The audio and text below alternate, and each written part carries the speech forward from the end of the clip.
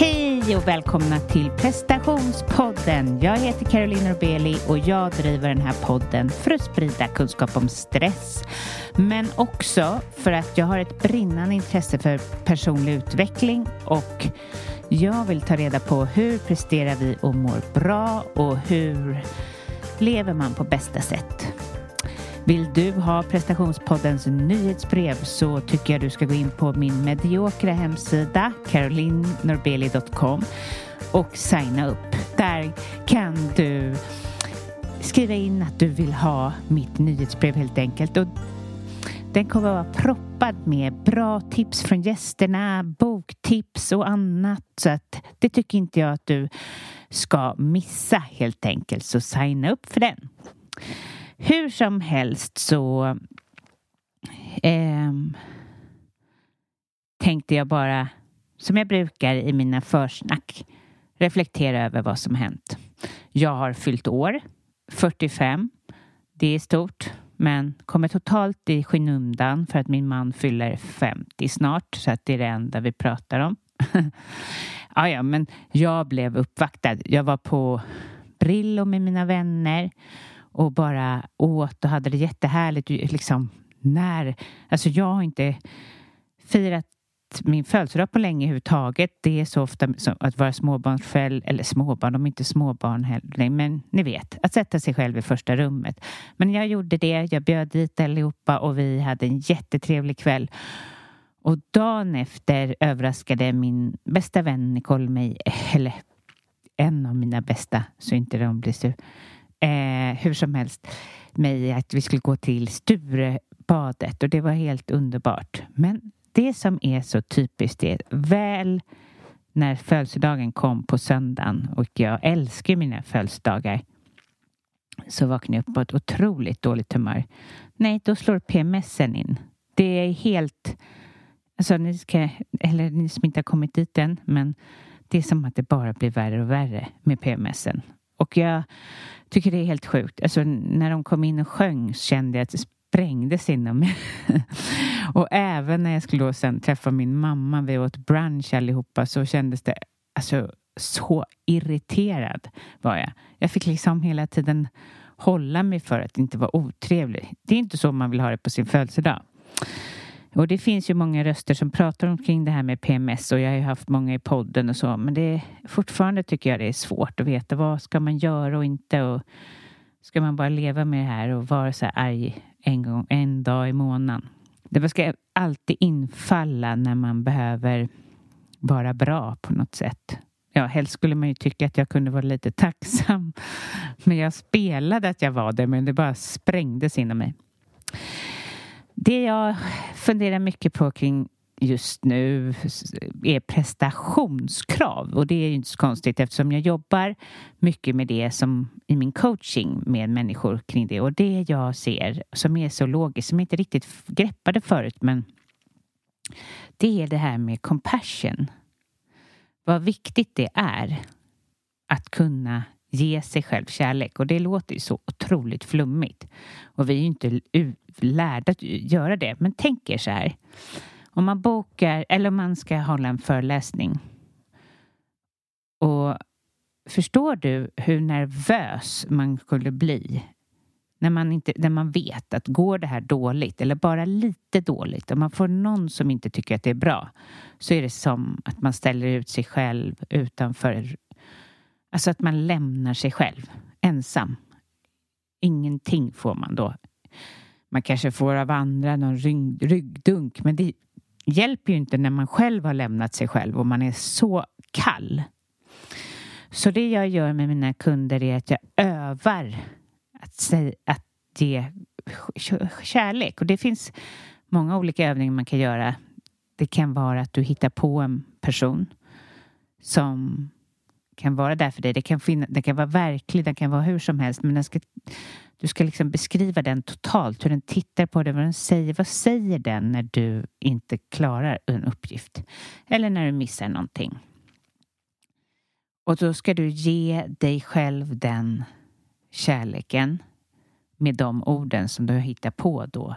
I den förklaringen, i den bilden, i den beskrivningen av den personen. Alltså. Eller, och bara att ha den, eller att bara ha den med sig, du vet. Du ska hålla en presentation och veta att du kan ge dig själv värme är ju betryggande. Och då minskar ju prestationskraven. Ja. Eller så skulle du kunna byta plats på dig själv. Låta någon annan, alltså jag skulle kunna ta min dotter till exempel som jag både ser upp till på något sätt eller sätter väldigt högt upp. Och om hon skulle misslyckas, om hon skulle göra någonting fel.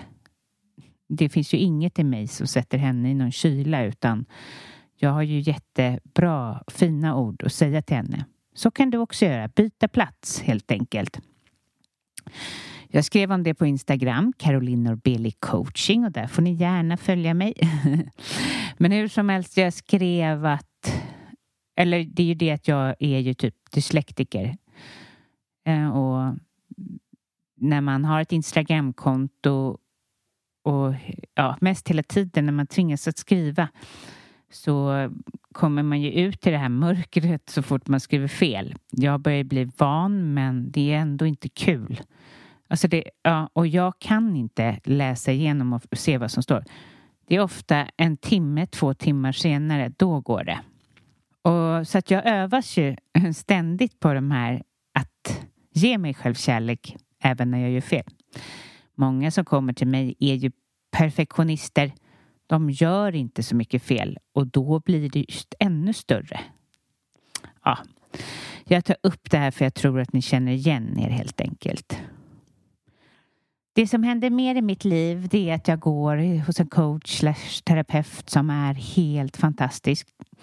Och hon hörde faktiskt av sig till mig och gav mig en provsession och sen är jag ju helt fast.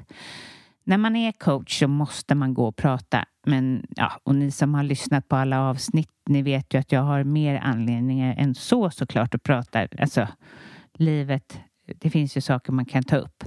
Men det som jag tycker är så coolt som är att i samtalen så är det är inte så här bara att hon säger men du kanske ska ta och gränssätta där eller så som är mest hjälpsamma. Det är som att det är en energiförflyttning eller det är något som händer när man tar upp gamla grejer till ytan och låter dem få finnas i rummet.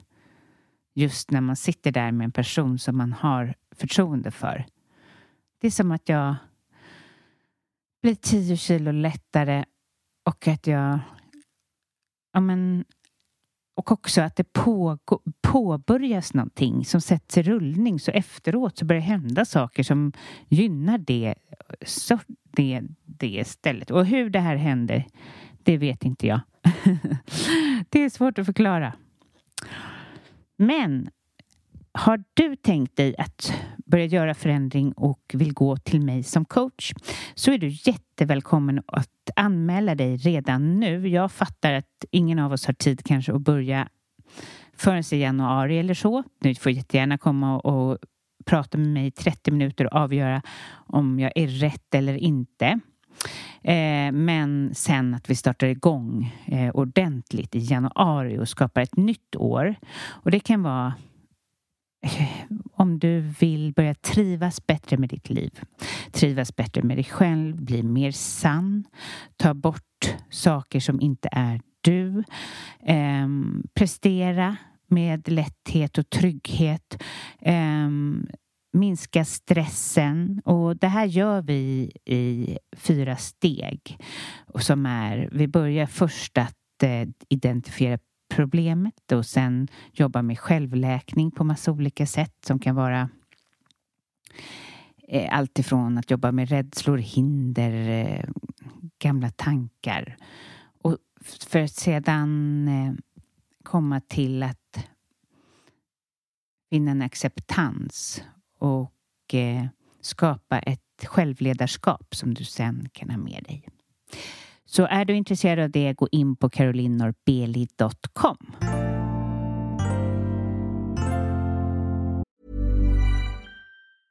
A lot can happen in the next 3 years. Like a chatbot may be your new best friend. But what won't change? Needing health insurance. United Healthcare Tri-Term Medical Plans are available for these changing times. Underwritten by Golden Rule Insurance Company, they offer budget-friendly, flexible coverage for people who are in between jobs or missed open enrollment. The plans last nearly 3 years in some states, with access to a nationwide network of doctors and hospitals. So for whatever tomorrow brings, United Healthcare Tri-Term Medical Plans may be for you. Learn more at uh1.com. Hey, it's Danny Pellegrino from Everything Iconic. Ready to upgrade your style game without blowing your budget? Check out Quince. They've got all the good stuff, shirts and polos, activewear, and fine leather goods, all at 50 to 80% less than other high-end brands. And the best part? They're all about safe, ethical, and responsible manufacturing. Get that luxury vibe without the luxury price tag. Hit up quince.com/upgrade for free shipping and 365-day returns on your next order. That's quince.com/upgrade. There's never been a faster or easier way to start your weight loss journey than with PlushCare. PlushCare accepts most insurance plans and gives you online access to board-certified physicians who can prescribe FDA-approved weight loss medications like Wegovy and Zepbound for those who qualify. Take charge of your health and speak with a board-certified physician about a weight loss plan that's right for you. Get started today at plushcare.com/weightloss. That's plushcare.com/weightloss. plushcare.com/weightloss. Burrow is a furniture company known for timeless design and thoughtful construction, and free shipping, and that extends to their outdoor collection. Their outdoor furniture is built to withstand the elements, featuring rust-proof stainless steel hardware, weather-ready teak, and quick-dry foam cushions. For Memorial Day, get 15% off your Burrow purchase at burrow.com/acast, and up to 25% off outdoor. That's up to 25% off outdoor furniture at burrow.com/acast. För den här intervjun så är intervjuat en kvinna som är otroligt inspirerande. Frida Ronge. Hon arbetar på Tak i Stockholm och hon har gjort en fantastisk karriär inom restaurang. Jag såg henne på tv och jag kände att hon har en härlig energi och jag är intresserad av hur hon tar hand om sin stress. Så lyssna till Frida Ronge.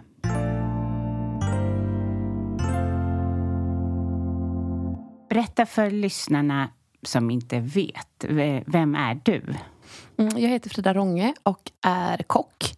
Jag jobbar främst som gastronomisk ledare på en stor restaurang i Stockholm som heter Tak. Men engagerar mig även i hållbarhetsfrågor gällande fisk. Aktuell i ett precis avslutat Kockarnas kamp som bronsmedaljör och kokboksförfattare. Precis. Hur var det för dig att inte vinna? Jag tycker att du utstrålar en del att du är en vinnarskalle. Och även säger det. Ja, exakt. Jag har ju avstått ifrån just tävling i matlagning tidigare. Jag har bara tävlat en gång tillsammans med Sajan Isaksson på en sushi-tävling i London. Och efter det så kände jag så här, det här är nog inte riktigt min grej. För jag har svårt med prestationsångest och vill ju som sagt gärna vara liksom bäst och får en väldigt hög stress i situationer då när man ska prestera på tid eller under en regel typ. Vidrigt. Ja, fruktansvärt. Men jag tycker liksom att livet generellt handlar om det, men det är ju inte så man är i vardagen. Nej. Och då blir det, jag tycker att det är svårt att prestera när någon har en förväntning precis när någon sätter igång klockan. För det är lite som när man har sett det där tror man ju att det är lite så du har det på jobbet. Jag förstår ju. Men att just själva yrket, finner du mycket prestation i det? Alltså det är lite annorlunda liksom på restaurang när det handlar om att liksom jobba i drift. För då vet vi ett klockslag så här, klockan 11.30 när vi öppnar för lunchen, då ska vi vara klara. Och så har du tid på dig att göra din förberedelse dit. Och likadant mellan liksom lunch och kväll. Och det är klart att man har hittat liksom under alla de här åren när man har jobbat som kock ett sätt att förbereda sig väl inför det. Och det är väl det som är så här utmaningen varje dag, att göra det lite bättre och vara lite mer förberedd så att arbetet i sig blir lite mer smooth. Men liksom jag har nog ändå, jag känner inte samma liksom dagliga prestationsångest på mitt jobb längre. Men det är liksom bara egentligen kanske 2-3 år sedan som jag har släppt lite liksom på att så här, jag som privatperson eller jag i min yrkesroll varje dag, vad är liksom, är det någon skillnad mellan de två och hur kan jag liksom ta nytta av båda sakerna liksom? Och det här vill jag komma tillbaka till, men jag tänkte först bara backa bandet. Hur kom du in hur hittade du matlagningen? Jag tror att det handlar ganska mycket faktiskt om hur jag är uppfostrad. Min pappa kommer från Serbien och mamma och pappa har alltid värdesatt maten väldigt mycket hemma hos oss. Vad fint. Så fint märker man typ själv nu när man är så här vuxen och inte hinner liksom laga mat varje dag och så här. Så vi hade liksom mellan klockan 5 och klockan 6 varje dag så åt vi middag tillsammans. Även om man så här som tonåring kanske inte tyckte att det var fantastiskt att anpassa sig efter den tiden när man ville sitta på café i stan med sina vänner typ. Så förstod jag så här att mat handlar om någonting liksom gemensamt och ett möte där vi kan liksom, alla kan säga någonting. Och jag hjälpte till ganska mycket hemma, alltså både för att de behövde avlastning men också för att jag tyckte att det var kul. Så när jag gick i högstadiet så kände jag att jag var liksom mer intresserad och mer vass och duktig på kreativa saker. Typ hemkunskap, syslöjd, träslöjd, alla de grejerna, idrott och så. Där hade jag väldigt lätt att få höga betyg. Och när jag skulle välja gymnasium då så kände jag så här, nu är det nog bäst för mig att välja någonting som känns roligt framför ett strategiskt val. Och då valde jag hotell- och restauranglinjen. Då hade jag också jobbat på en folkhögskola lite på helger och så för att få egna cash. Och kände liksom att det var en väldigt rolig plats att vara på inne i ett kök. Och det köket drevs också bara av kvinnor. Så för mig var det så här att åka dit på helgerna var det var bara roligt att tjäna pengar. Och jag fick lära mig massor och de här liksom tanterna som jobbade där berättade jätteroliga historier och så. Så att det var en miljö som jag trivdes väldigt bra i. Gud vad härligt. Så när jag liksom valde gymnasiet där och kom in på hotell- och restauranglinjen så var de 3 åren väldigt smooth för mig. Du kunde allt. Jag fick väldigt höga betyg. Jag fick massa praktikplatser och stipendium utomlands och insåg att så här, det här yrket är, du kan ta med dig det vart som helst. Liksom. Alla någonstans på hela jordklotet liksom, kommer behöva någon utveckling med mat. Och hur kom det sig att du fick nischen, eller har nischen, alltså asiatiskt kontra svenskt? Ja, precis. Jag tror egentligen att det handlade från början om att, för när jag tog studenten 2004 så var liksom den franska gastronomin som hetast och kanske lite så här, Mattias Dahlgren hade börjat med lite mer spansk gastronomi. Men jag tilltalades liksom aldrig så mycket för det här brioche, anklever, terrine, tunga såser och liksom så här. Jag tyckte att det tekniska i det var ganska svårt. Att så här, det handlade om grader och precision liksom. Och sen så kände jag att jag liksom, varje gång jag åt någonting som var, för det var väldigt fett liksom så här, tilltalade inte mig alltså smakmässigt 100%. Så då fick jag vad härligt ändå när alla, jag tror att många inte funderar över utan är det hett, är det coolt, exakt. Så är det bra. Precis, men jag var så här, jag måste liksom så här, älska smaken av det jag gör. Och jag gjorde inte det, varken liksom på vissa grejer men liksom inte generellt. Och då i alla fall så jobbade jag på, Mattias Dahlgren hade ett gästspel på Sälens högfjällshotell när jag var där och jobbade. Och vi blev liksom vänner under den tiden.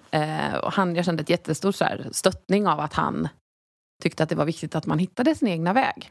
Men där i alla fall så hade de en restaurang som heter Seafood Bar där jag jobbade. Och det var mitt liksom första möte egentligen med sushi. Och det är egentligen mer liksom japansk gastronomi som jag har nördat ner mig i och inte liksom Asien generellt. Utan när jag började jobba där så kände jag att så här, nu har jag hittat helt rätt. Det här har det är en extrem fräschör i allting. Det är vackert att titta på. Det är inte så hett. 2004-2005 så var det inte sushi-restauranger som det är idag. Nej. Så jag var lite så här, shit, det här känns som att man kan utveckla. Och min pappa har haft fiskaffär. Just det. Så jag är uppvuxen med mycket fisk och förstår den på ett sätt liksom. Vad härligt det låter. Så verkligen att man hittar sin grej liksom. För jag kände så här, yrket är 100%, men jag har inte hittat så här, vad ska jag bli bäst på liksom. Nej. För det var ju det jag kände någonstans liksom, att jag ville bli duktig på något, och hur kan jag stå ut med det? Och det är ju verkligen så man ofta får gå tillbaka till sig själv. Det går ju inte bara att fånga det någonstans. Eller det går, men det är då kanske som man blir så där duktig som du är. Ja, det handlar ju om passionen. För att i passionen så ligger, eller för mig har det varit så liksom, att har jag varit passionerad inom någonting så har jag också fått en drivkraft. Och det kände jag också väldigt liksom, tydligt i att så här, varför måste vi bara göra på ett sätt som man gör i Japan? För vi gör ju inte exakt som vi gör i Frankrike eller i Spanien på det vi gör här. Så jag har ju sett alla liksom, så här stora kockar som förebilder, men försökt att hitta min egna stil i det liksom, jag gör. Så sen dess egentligen så har jag liksom fokuserat på nordiska råvaror, huvudråvaror som fisk och grönsaker och så i säsong. Men japanska tekniker och influenser. Men vi odlar ju inte ris i Sverige, så att det är liksom, som är en huvudingrediens i sushi. Så det är ju fortfarande en exportråvara, men det som vi lägger i sushin liksom, och på sushin och så har jag försökt att jobba så lokalt som möjligt med de senaste åren. Och det har du ju lyckats bra med. Ja. Men när började prestationsångesten komma då? För där känns det som att nu har du pratat om en tid av ganska mycket flow och lätthet. Ja. Absolut, men jag ser inte heller det som, även om så här prestationsångest eller att man är lite så här stressad över sitt yrke har också varit en drivkraft. Så att det liksom, för mig har det varit viktigt att någonstans ha den där nerven. Den har hjälpt mig att bli duktig och ta nya utmaningar och våga utsätta mig för liksom läskiga saker. Så att jag tror utan den så hade jag nog inte presterat på samma sätt. Nej, det är så sant. Så att liksom, så här, den är skitjobbig när den triggar igång, för att man är så här, liksom, det är ingen härlig känsla i kroppen, men när du då har utfört någonting och haft det, så är du så här, du blir ju, det blir en kick på något sätt som är, och just det här kopplat till tävling som då är typ Kockarnas kamp eller i Årets kock eller någonting sånt, då har inte jag känt egentligen att det har liksom så här varit värt det, för att det handlar bara om liksom en prestation inom en tid på en dag liksom. Det har liksom räckt med det som har varit i vardagen, med att vara ansvarig för stora restauranger och vara ambassadör för hållbart fiske. Alla de grejerna har känts väldigt mycket viktigare för mig att ta ansvar för. Så jag har liksom inte känt att jag har haft den tiden, och så här, då är inte prestationsångesten värd. Liksom. Men nu så, just med Kockarnas kamp då, så har jag ju sagt nej i typ 7 säsonger tidigare. Jag har sett det. Så att nu tänkte jag så här, en av mina bästa kompisar, Tia, hade också blivit tillfrågad och skulle vara med. Plus att covid liksom, och corona har ju varit ett astufft år. Och man har bara jobbat typ med lösningsorienterade situationer hela tiden. Och jag kände när jag fick blev tillfrågad igen att så här, men detta kanske kan vara en utveckling för mig själv. Att så här, hänga där på Österlen med några kompisar och försöka vinna den här tävlingen. Och liksom är lite strategiskt också, typ att så här, det synas också. Precis, att så här, det är en bra spridning på det programmet liksom. Och nu är jag också mycket mer trygg som person än vad jag var för 5 år sedan. Och det är ju väldigt, ni blir ju bra porträtterade. Alltså det är en trevlig produktion. Exakt. Så. Och det är ju det man har känt en jättestor trygghet i liksom, TV4 och Meter som är ansvariga för produktionen. Att så här, de vill ju att det här ska vara ett härligt program. Precis. Men det är ju allvar. Liksom. Det var ju några tävlingar som det gick riktigt åt helvete för mig. Liksom, där jag kände att så här, okej, nu tar liksom, prestationen över för att jag blir liksom, låst och blockad. Och då har jag svårt att liksom, så här, hur ska jag liksom komma över den här trappan till nästa steg och så. Men jag var också förberedd och hade förberett jättemycket, framförallt mentalt och fysiskt med en personlig tränare i våras. För att så här distansera mig till att så här, det här är min kropp och min själ och den jag är, och jag ska gå in och göra någonting som inte behöver vara liksom, det är inte fel på mig om det går åt helvete. Nej. Och det är de där grejerna som jag har haft svårt att så här separera lite. Ja, när det har gått dåligt liksom. Flesta av oss. Ja. Men då hjälper typ fysisk träning, yoga, en personlig tränare som så här hjälper dig med din kropp och ditt psyke att ta sig liksom vidare och bygga ett självförtroende och en självkänsla liksom. Så jag kände mig liksom i toppform rent mentalt när jag åkte ner dit. Och sen inte riktigt samma form när jag åkte hem. Men utan det. Alltså så här, jag har lärt mig hur ska jag bygga upp mig själv inför olika prestationer. Precis, och det handlar också som... Jag jobbar som coach. Så det handlar också som att hur tar jag hand om mig efteråt? För att man faller. Det är ganska mänskligt att falla och koppla ihop sig själv och liksom det där du beskriver att man inte vet, det är jag som är helt urusel. Man kan inte se proportionerna. Liksom vad man ger till sig själv, för då är det så lätt att bara liksom vara så här mörk. Exakt. Och liksom, man är bara som en våt fläck. Precis. Och det är liksom det som jag inte har rätt ut tidigare. Och då inte tyckt heller att det har varit värt det liksom. Men jag är jätteglad att jag var med, och jag trodde jag skulle åka ut först och jag tog brons liksom. Så att liksom där blir det ju också så här, shit, jag klarade det. Okej, vad är nästa grej? Alltså, så fortsätter jag liksom att så här hitta triggers liksom. Men på ditt jobb, var ligger stressen där? Alltså jag kan bara tänka mig, när jag lagar mat, jag har 0 framförhållning. Det är så här, oj, nu är makaronerna. Alltså, du vet. Men du måste ju är det så imponerande yrke på det sättet från någon som står utanför. För att det är så många steg. Ja, men absolut. Nej, men det är ju någonting man liksom... Du tänker på hur man förbereder sig inför en service typ, eller precis. Hur? Liksom inför en hel kväll. Att det ska kunna rulla på. Att alla varorna... Alltså jag förstår ju att det är erfarenhet också. Men, såklart. Nej, men alltså det är ju det man lär sig. Det finns ett uttryck i branschen som heter att så här, vi satt i skiten liksom. Som man har hört säkert i många yrken. Men liksom, det handlar ju om att man inte har varit förberedd tillräckligt. Men det är också ibland är det svårt, för att du vet inte vad gästerna ska beställa om du har en à la carte-restaurang. Jobbar du på en restaurang där det är en avsmakningsmeny och du har 25 bokat och har 2 stjärnor i Guide Michelin, då vet du så här många skivor rättika kommer det gå idag.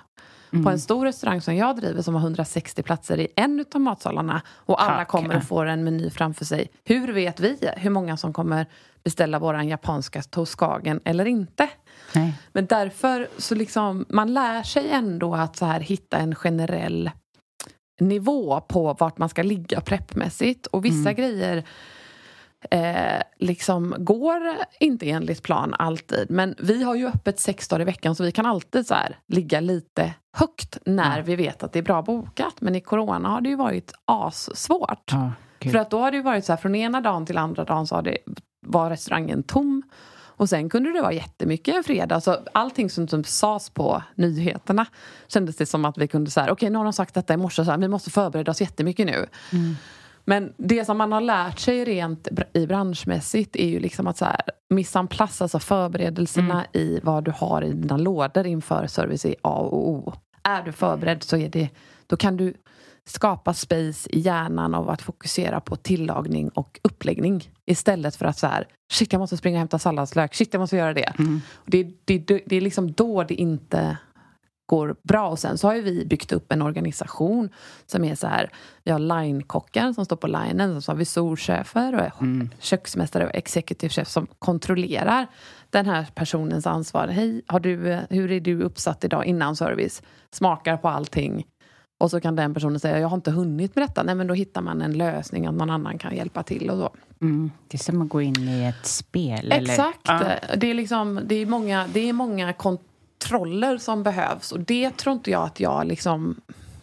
innan jag öppnade Tak så jobbade jag själv mycket i drift liksom. Var köksmästare på en restaurang i Göteborg som heter Vrå.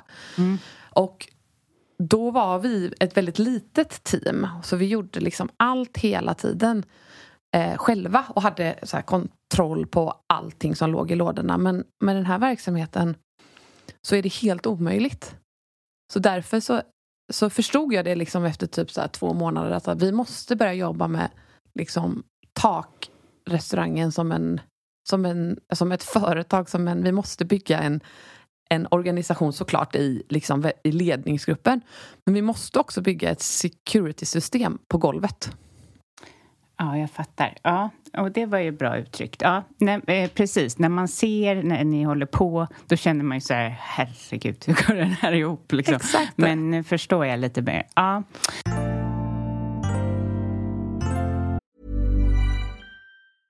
Mother's Day is around the corner. Find the perfect gift for the mom in your life with a stunning piece of jewelry from Blue Nile. From timeless pearls to dazzling gemstones, Blue Nile has something she'll adore. Need it fast? Most items can ship overnight. Plus, enjoy guaranteed free shipping and returns. Don't miss our special Mother's Day deals. Save big on the season's most beautiful trends. For a limited time, get up to 50% off by going to BlueNile.com.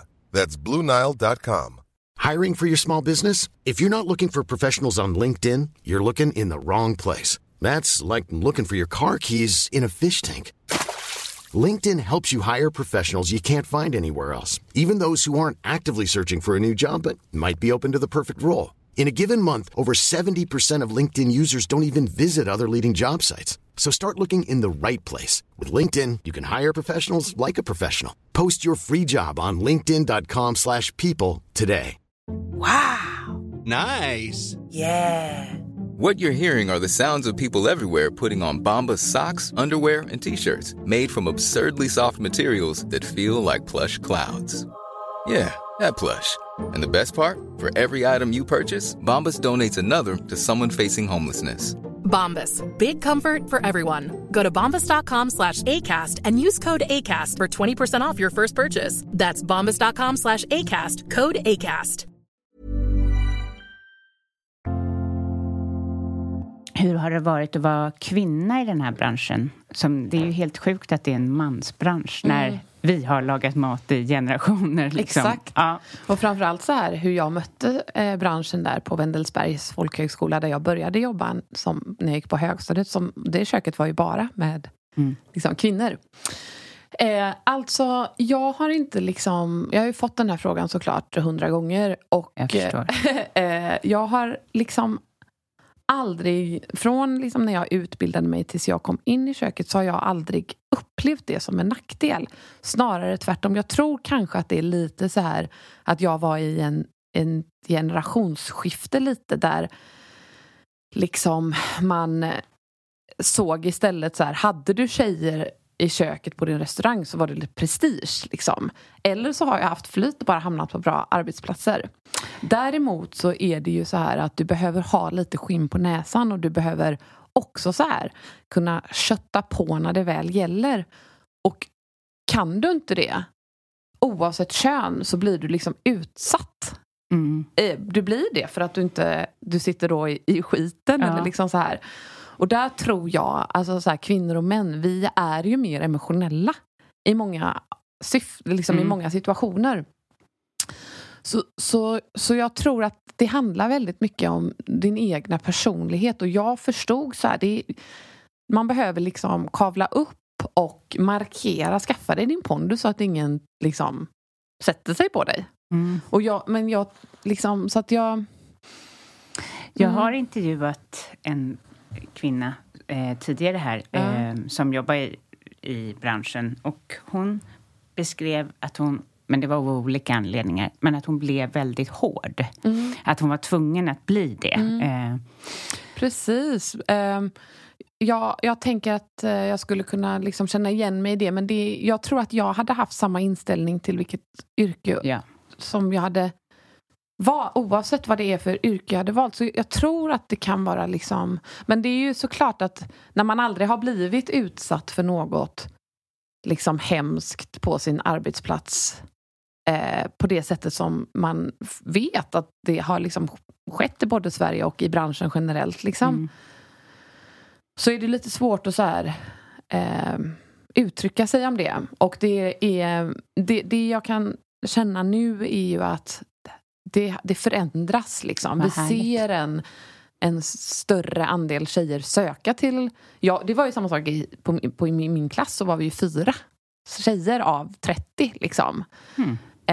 Men där ser man en större balans nu. Men anledningen till att inte så många stannar kvar, det är ju också liksom när man kommer upp i typ så här mellan från 25 och uppåt liksom, så blir det andra saker som man prioriterar. Och jag upplever att det har varit svårt generellt, nu pratar jag om generella restauranger, att liksom kunna till exempel skaffa familj och få samma alltså då behöver du ju ha ett annat typ av schema. Och det är ju svårt om du ska jobba på en restaurang som har en stjärnägare i Michelin till exempel och har öppet kvällstid. Då är det svårt att jobba där om man inte liksom, om man har små barn, om man inte har en partner som kanske jobbar kvällar eller dagar, för att det blir svårt att få ihop vardagen. Som i många branscher. Exakt. Och då tror jag att, så här, att det är många som inte orkar kriga liksom, för det hela tiden. Men jag tänker att det är ett yrke ändå som det är väldigt tydligt om man lyckas eller misslyckas. Kanske redan på plats eller så, kanske redan efter kvällen. Jag vet inte om ni märker att det här gick ju hem eller det här var en bra kväll. Eller, 100% är det ju så. Hur tar du hand om det när du känner dig misslyckad? Alltså, som sagt då, den här liksom pressen som jag verkligen känt av var ju när vi skulle liksom öppna den här stora restaurangen som skulle omsätta liksom 100 miljoner det första året. Det är så här från Vrå när jag var där i Göteborg som liksom hade en årsomsättning på typ 3,5. Det var ju så här, jag fattar ju typ hur många nollor är det ens? Alltså, så här, du vet. 1, 2, 3. Exakt. Då behövde jag också så här zona ut från att så här, vad är mitt ansvar i detta och vad ska jag göra för att vi ska försöka nå det målet? Och då hade jag väldigt svårt med det, för jag gick liksom inte till någon coach och fick hjälp med de här tankarna. Så här, okej, det är jag som frontas för hela det här stället, men det är ju inte jag som ansvarar för allt. Men den som läser tidningen kommer ju tro att det är jag som äger det här och att det är min restaurang och så här. Men då började jag har liksom tagit hjälp av terapeuter och sånt också när jag har haft liksom problem med att så här, sålla ut saker. Men jag kände kanske inte riktigt att så här, det här kom hela tiden tillbaka. Den här liksom pressen i att jag kände att så här, okej, det triggar en ångest som kommer fram. Liksom. Då började jag yoga. Så då liksom tog jag det lite på så här, okej, jag måste hitta någonting. Terapeuter hjälper en jättemycket. Eller har hjälpt mig jättemycket i liksom konstruktivt tänk. Vad är sanning, vad är tankar och du vet alla de grejerna. Men man hinner inte träffa en terapeut varje dag. Det går inte. Du kanske inte har råd med det och så här. Och man måste ner i kroppen. Exakt. Och då kände jag så här, jag måste hitta någonting här i Stockholm som är tillgängligt och som jag kan göra vart som helst. Men också hitta en plats som jag kan gå till och få space i hjärnan.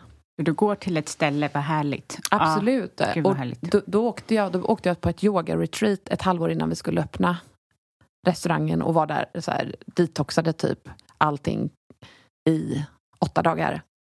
Och då var det liksom så här, du checkade in och så gick du efter ett schema som någon hade sagt och du fick vällagad mat av en vegetarisk kvinnlig kock som... Alltså det var en helt annan typ av miljö som jag hamnade i. Jag hade läst på lite grann om detta. Men efter det så kände jag så här att jag kunde tänka. Att jag hade liksom jättemycket lättare att separera på vad är jag som liksom ledare. Och vad är jag som Frida Ronge. Och att det hänger ihop såklart jättemycket.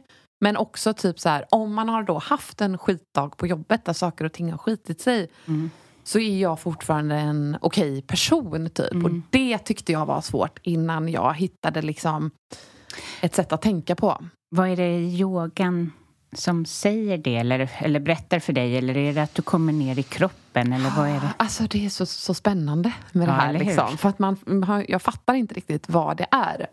Egentligen så tyckte jag att det var ganska jobbigt med yogan i början. Men jag har förstått på många så här... varför är detta någonting som sker över hela världen? För jag har tidigare varit mer så här ut och springa liksom fysiska liksom så här att man blir helt slut och kommer upp i puls och får endorfiner och så direkt. Det som sker, det är ju inte det som sker i studion under passet, utan det är ju det som för mig har skett efter. Att jag är så här liksom det som tidigare har känts som största irritationsgrejen eller misslyckandet eller kanske att man har någonting otalt i en relation eller någonting. Det blir extremt distanserat. Och det är ju liksom så här nästan direkt efter ett avslutat pass har det varit så att jag bara, men gud, hur kunde jag vara så här upprörd över den här grejen?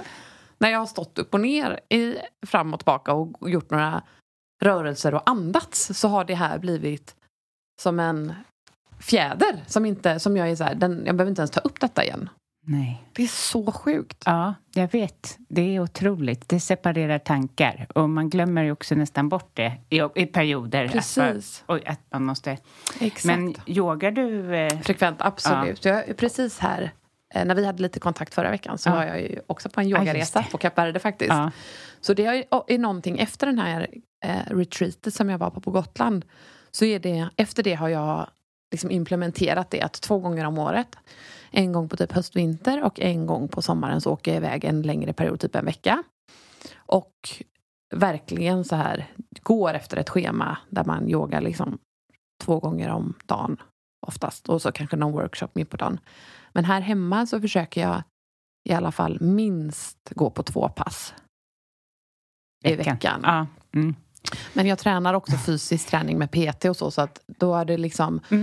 Och det är också viktigt för mig att jag så här får lyfta stärker tungt. Ja, precis. Och träffa den här personen som är så här, din träning, för att du ska utvecklas så behöver du göra så här. Så det har jag tyckt varit jättekul också. Och då tränar jag på ett Six gym som är helt fantastiskt. Så att det är också väldigt inspirerande att så här, gå till en plats som känns härlig. Och liksom... Var ligger den någonstans? Hotell at Six ligger ju på Brunkebergs torg också. Ja. Precis, så de har det är nära. Ja, precis. Och det är också... nära tak. Ja, precis. Så att det är liksom, då blir det smidigt. Och det har jag också känt liksom, att det har varit så här... Det går inte för mig att... eller har inte gjort det i alla fall. Att så här, okej, jag har ett intresse som är 1 timmas resväg bort. Nej. Utan för mig har det varit viktigt när jag jobbar så här mycket och har så mycket coola och roliga grejer för, liksom, i mitt yrke, så har det ju behövt hitta så här, okej, jag måste hitta tidseffektivitet, och då är ju yogan är ju helt magisk där, för att du kan ju göra det vart som helst. Har du testat restorative? Ja, absolut. Det är också helt fantastiskt alltså. Det är helt underbart att bara ligga där. Och det väcker ju även känslor, tycker jag. Jag har inte gjort det så många gånger som man skulle kunna tro. Jag har även gått en yogautbildning och så. Okay. Men livet är ju sådär. Man ska få plats med både hård träning. Ja, alltså att alla delar. Ja. Men det är liksom, det har verkligen varit nyckeln till att jag så här... Också typ så här hur jag kanske tidigare såg på liksom... olika situationer och människor, saker jag själv har irriterat mig över eller hur någon har betett sig eller så här. Så är jag mycket mer så här att jag så här accepterar det. I att så här, men det är den personen som vill göra på det sättet och det är fine. Jag kommer inte göra så, men jag blir heller inte stött av det. Nej. Och där kunde jag känna jättemycket så här att jag skulle fightas mot det hela tiden förut. Och det är så skönt. Påminnelse. Ja. Precis. Man får ju mycket mer liksom space för saker som är positiva då. Verkligen.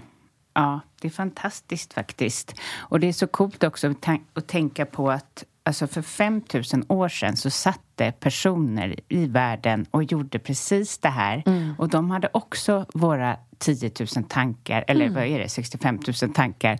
Och de var negativa. Och man bara tänkte så här, men vad gud, de hade inga mobiler. Vad var deras grej? Men de yogade kontinuerligt. Ja, men så himla...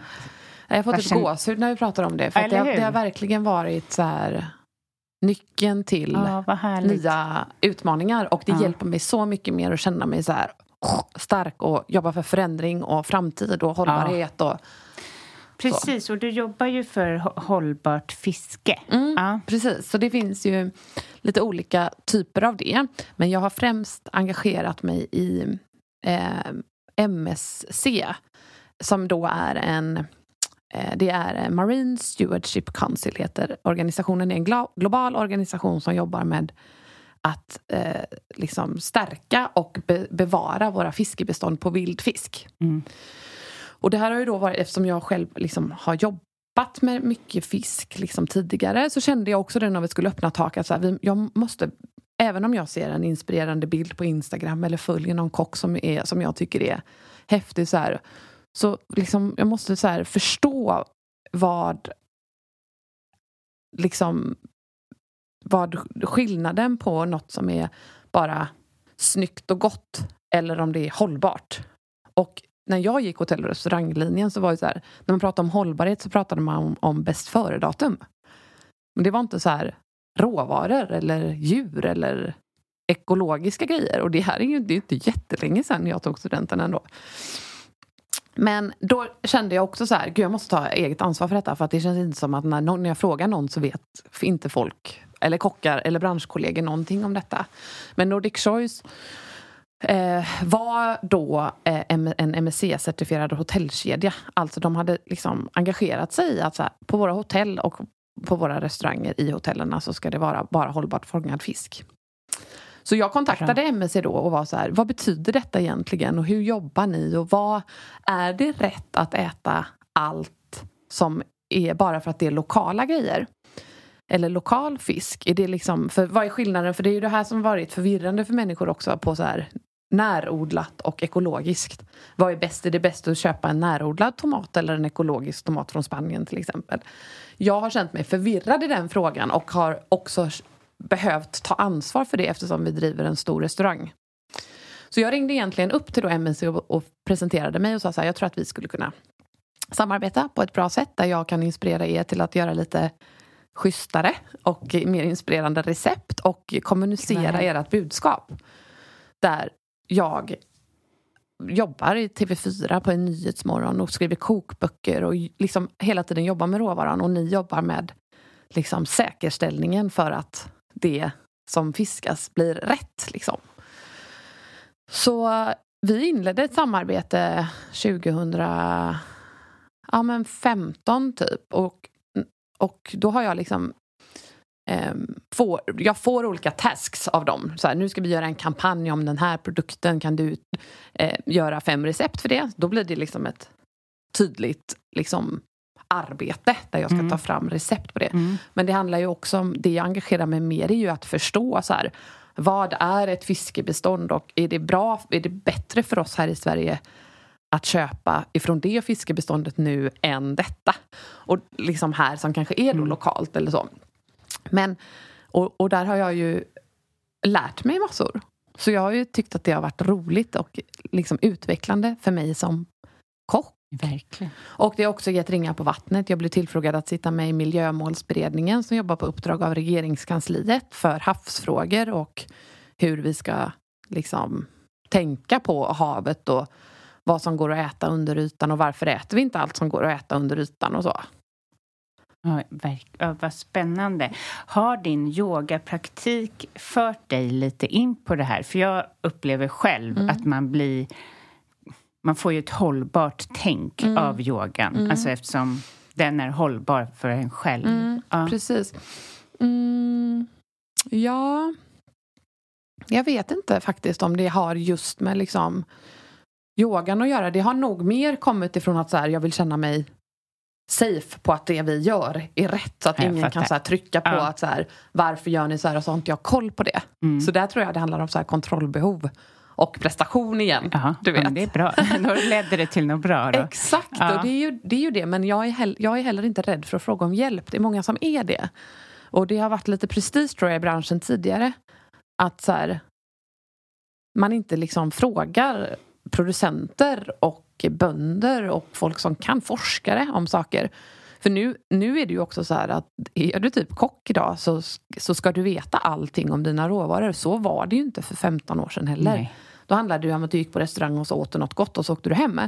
Idag är det ju så här, det står ju på var och varannan meny vart grönsakerna kommer ifrån och vad din fiskare heter och så här, vilket är en extremt positiv utveckling. Och jag tror att jag har varit med och påverkat många i att så här, jag väljer hellre att lägga 5 kronor mer på den här fisken när jag går och handlar än denna, för att då vet jag att jag har ett gott samvete. Ja, det är bra. Och då vill jag gärna bistå med den liksom. Vad är det för fisk man ska äta?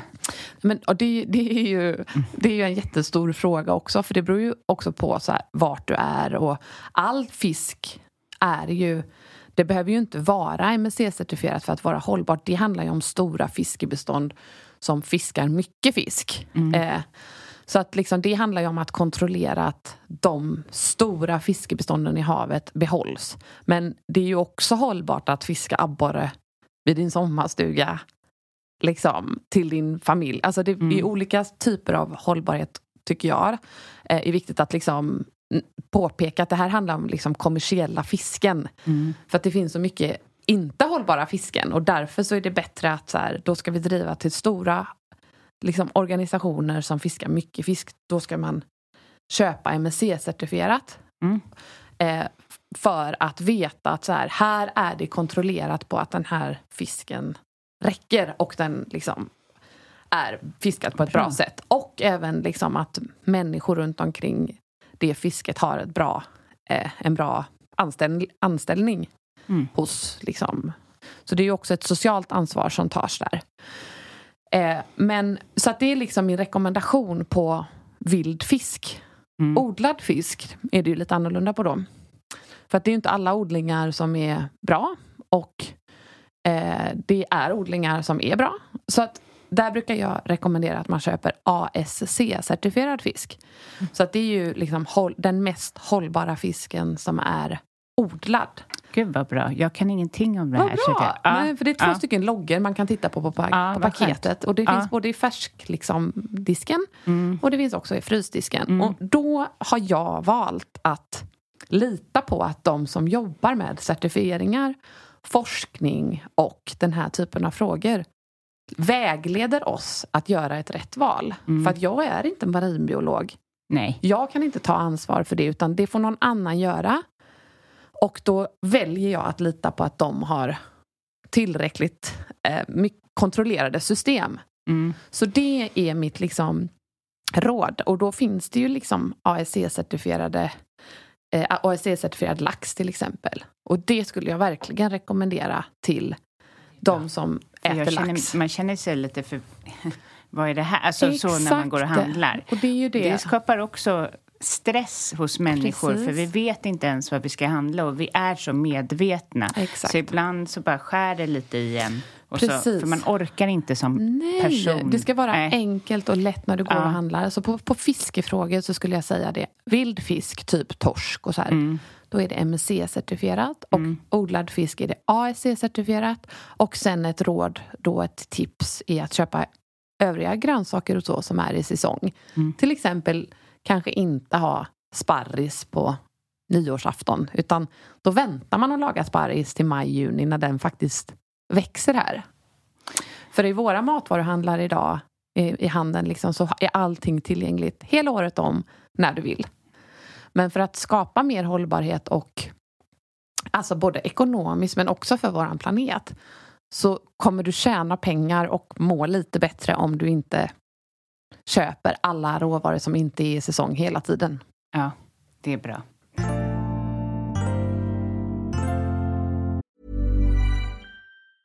Even when we're on a budget, we still deserve nice things.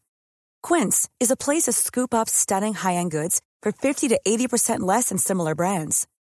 They have buttery soft cashmere sweaters starting at $50, luxurious Italian leather bags, and so much more. Plus, Quince only works with factories that use safe, ethical, and responsible manufacturing. Get the high-end goods you'll love without the high price tag with Quince. Go to quince.com/style for free shipping and 365-day returns.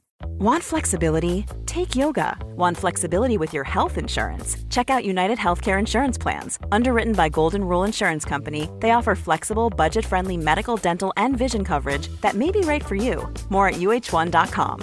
Mom deserves the best, and there's no better place to shop for Mother's Day than Whole Foods Market. They're your destination for unbeatable savings, from premium gifts to show-stopping flowers and irresistible desserts. Start by saving 33% with Prime on all body care and candles. Then get a 15-stem bunch of tulips for just $9.99 each with Prime. Round out Mom's menu with festive rosé, irresistible berry chantilly cake, and more special treats. Come celebrate Mother's Day at Whole Foods Market.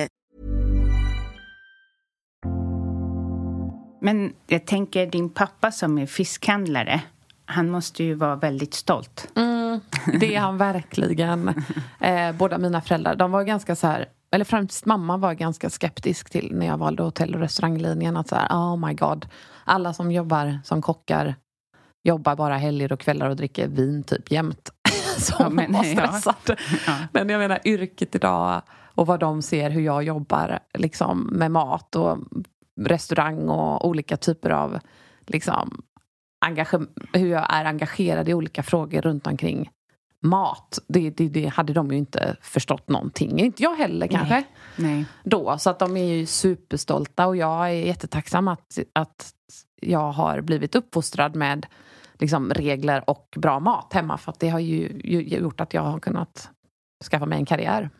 Kom de båda, sa du det, båda från Serbien? Nej, pappa bara. Pappa bara. Ja, det är därför du är blond. Alltså, mamma exakt, är svensk. precis. Ja. Jag tror det i alla fall. Vad vi vet. Exakt. Ja. Ja, men gud vad inspirerande och roligt. Vad tror du har varit din... Alltså, vad i dig har lett till den här framgången? Jag tror att det handlar om att jag är väldigt lojal, och när jag har skrivit under någonting där någon annan har valt att lita på mig, då har jag känt att jag har behövt överbevisa att jag har utfört den uppgiften som förväntan är på mig. Och det har ju också varit så här att då vill jag överprestera över det som är egentligen enligt avtalet, för att jag vill överträffa förväntningar, för att då blir kunden eller arbetsgivaren eller kollegorna ännu nöjdare. Och det tror jag bara är min personlighet, att det är så. Vilket gör att jag jobbar kanske mer än vad jag borde alla gånger. Men jag har också accepterat att det är så för mig. Liksom. Det behöver inte, bara för att samhällets uppbyggnad är främst att jobba liksom typ måndag till fredag, och att det liksom ska se ut på ett visst sätt i en familj eller så. Och det brukar jag säga till kunder som har den här höga prestationsdrivet. Det är inget man ska ta bort, utan snarare som du gör då kompensera. För att, alltså jag menar, du blir ju också lycklig av att få framgång och göra det du vill. Ja, så ska man halvera alla de människorna, det går ju inte. Nej, precis. Det är bara viktigt att så här, det var en period där för några år sedan som jag kände att jag knappt blev så här medbjuden på grejer och så, för att jag bara jobbade. Och så här, nej men Frida kan ändå inte, eller hon är bara där, eller så här, det. Och det var en signal att jag kände så här, men gud, när fan gick jag på en fest sist? Liksom, jag har ju jättemycket kompisar, men det är aldrig någon som bjuder mig längre. Det gillade jag inte. Så där har jag ju också så här, både träningen och mina vänner och familj och så här. Allt det är ju lika viktigt nu, men det behöver planeras för att få plats liksom. Jag kan inte vara lika spontan och flexibel som man kanske kan om man har ett jobb som ser ut likadant varje dag. Där du checkar in en tid och checkar ut en tid. För det är inte så min roll ser ut. Jag är liksom online eller tillgänglig. Alltid. Du måste planera precis som du gör med maten på restaurangen. Med ditt, liksom. Ja, exakt. Och det har jag liksom lärt mig att så här, om jag gör det så får jag mycket mer ut av livet. Gör jag inte det, då blir det mindre socialt. För jobb har jag liksom. Precis. Jag kan känna igen mig i det. För man jobbar med människor så blir det som att man skalar av att träffa vänner och så. För att, precis. Ja, men det går ju inte. Man måste ju se till att bjuda in dem och också bara gå emot ibland när man känner att nej, nu kanske inte jag orkar det. För det ger ju så mycket att träffa en vän. Ja. Verkligen, och det behöver inte alltid vara under sådana förhållanden som det kanske var för mig tidigare.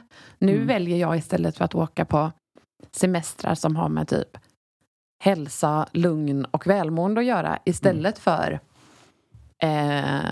en resa till Ibiza och ha kul. Liksom. För att jag tycker inte att det är... Eller det är klart att en weekend någonstans kan vara härligt när man äter och dricker vin och så här, bor i en stad. Men jag har en större längtan till en lugnare typ av ledighet. Ja, jag med.